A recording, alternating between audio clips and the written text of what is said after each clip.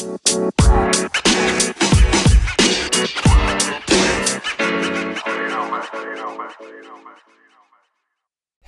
everyone, and thank you for coming to another episode of Dad's Beards Nerds Reviews. The extra content you never knew you needed, but always knew you wanted. Now, let's get into the review. Today, we will be reviewing The Last of Us Part 2. The Last of Us Part 2 was released on June 19th, 2020, and is an action-adventure game developed by Naughty Dog and published by Sony Interactive Entertainment for the PlayStation 4. Sold at launch for $59.99 with a collector's edition that costs $169.99 and came with a whole slew of goodies. Now, just to give a little bit of oomph to it, The Last of Us, the original game, number one, was one of my all-time favorite games. So I came into this game with a lot expected, and boy, howdy did it deliver. Let's jump into this review. Brutal, yet beautiful. During the first Last of Us game, we got a glimpse of what a post-apocalyptic world looked like when it didn't involve some sort of mass world destruction. Although not the focal point of the first game, but still an underlying feature was the world that surrounds the player. Although it was one of my favorite games, I don't remember much of the scenery. But in The Last of Us 2, it's out and about taking center stage. The world of The Last of Us 2 is a brutal one to say the least. When you're not having to worry about the infected, you're still on edge worrying about what faction of humans is going to be hunting you at any given point. It's a tense game no matter where you're at in the story. But one thing is always persistent, and that's the amazing world around you. Take a moment to take in the beautiful landscape around you and see how the team at Naughty Dog crafted one of the most beautiful interpretations of what would happen if nature took over.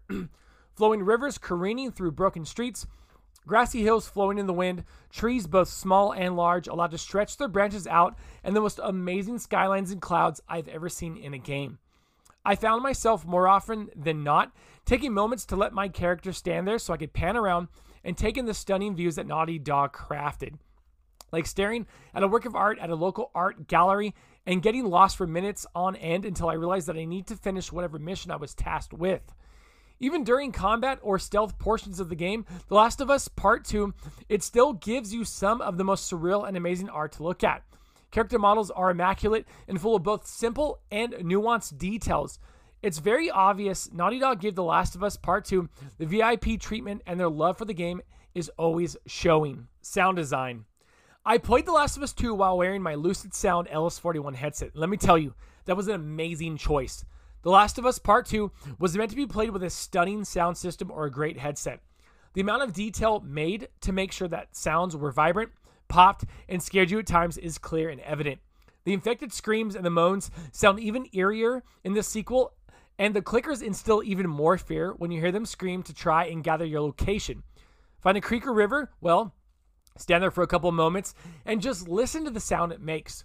Nature has taken over, and you hear it with every footstep you make into a brand new area or when one of the more open world areas.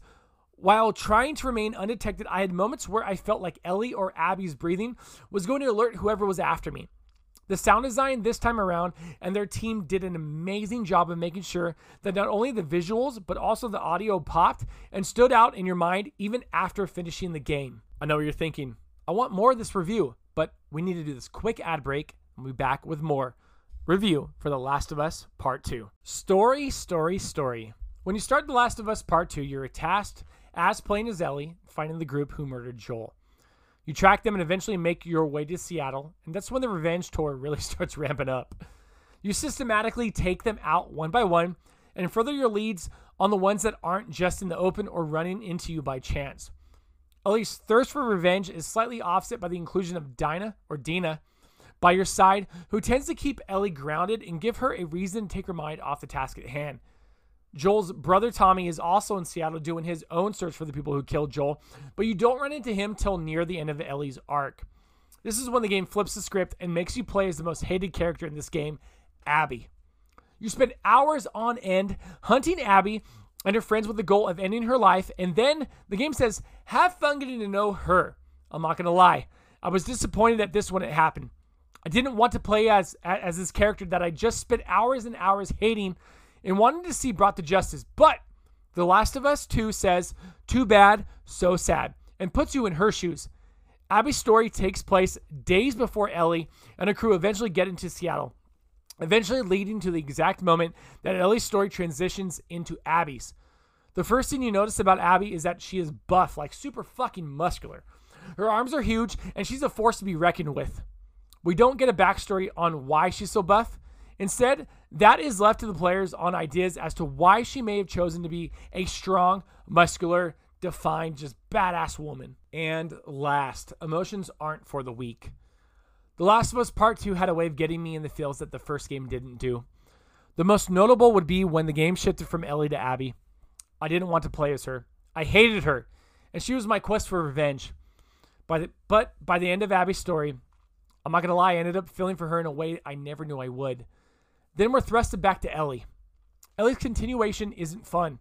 It isn't something I wanted, but I didn't realize that it was something that I needed. The final battle is between Ellie and Abby. Let me be one of the many to say it. It didn't need to happen. This did not need to happen. But, like all good stories, it had to happen. Ellie was on a quest for revenge that ended up consuming her and all that she loved. The final fight with Abby was hard.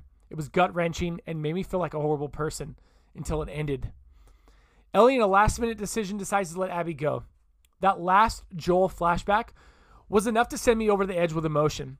As Ellie, in the aftermath, kneeled there in the water, broken, defeated, and a shell of what she used to be, this game never sugarcoated anything. It never held your hand. It made you understand that the true loss of revenge is, and will be, everything.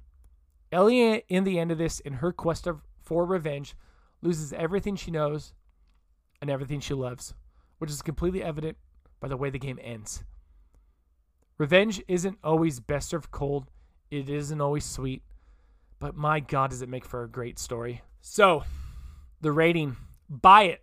100% buy this game. I've heard both sides of the aisle, whether they loved it, hated it, story was great, story was too long. Either way, this is a first-party PlayStation game that is a must-play. Whether you played The Last of Us 1 or not, this game still takes place in a way that you can enjoy it without having to play its predecessor. I urge you, please play this game. It is so good. It is so fun. And it will bring out emotions in you that you didn't know you could actually feel or haven't felt in a long time. This is a must-buy. And if I were to give it any sort of a rating, I would give it a 9 out of 10. Get it, play it, enjoy it.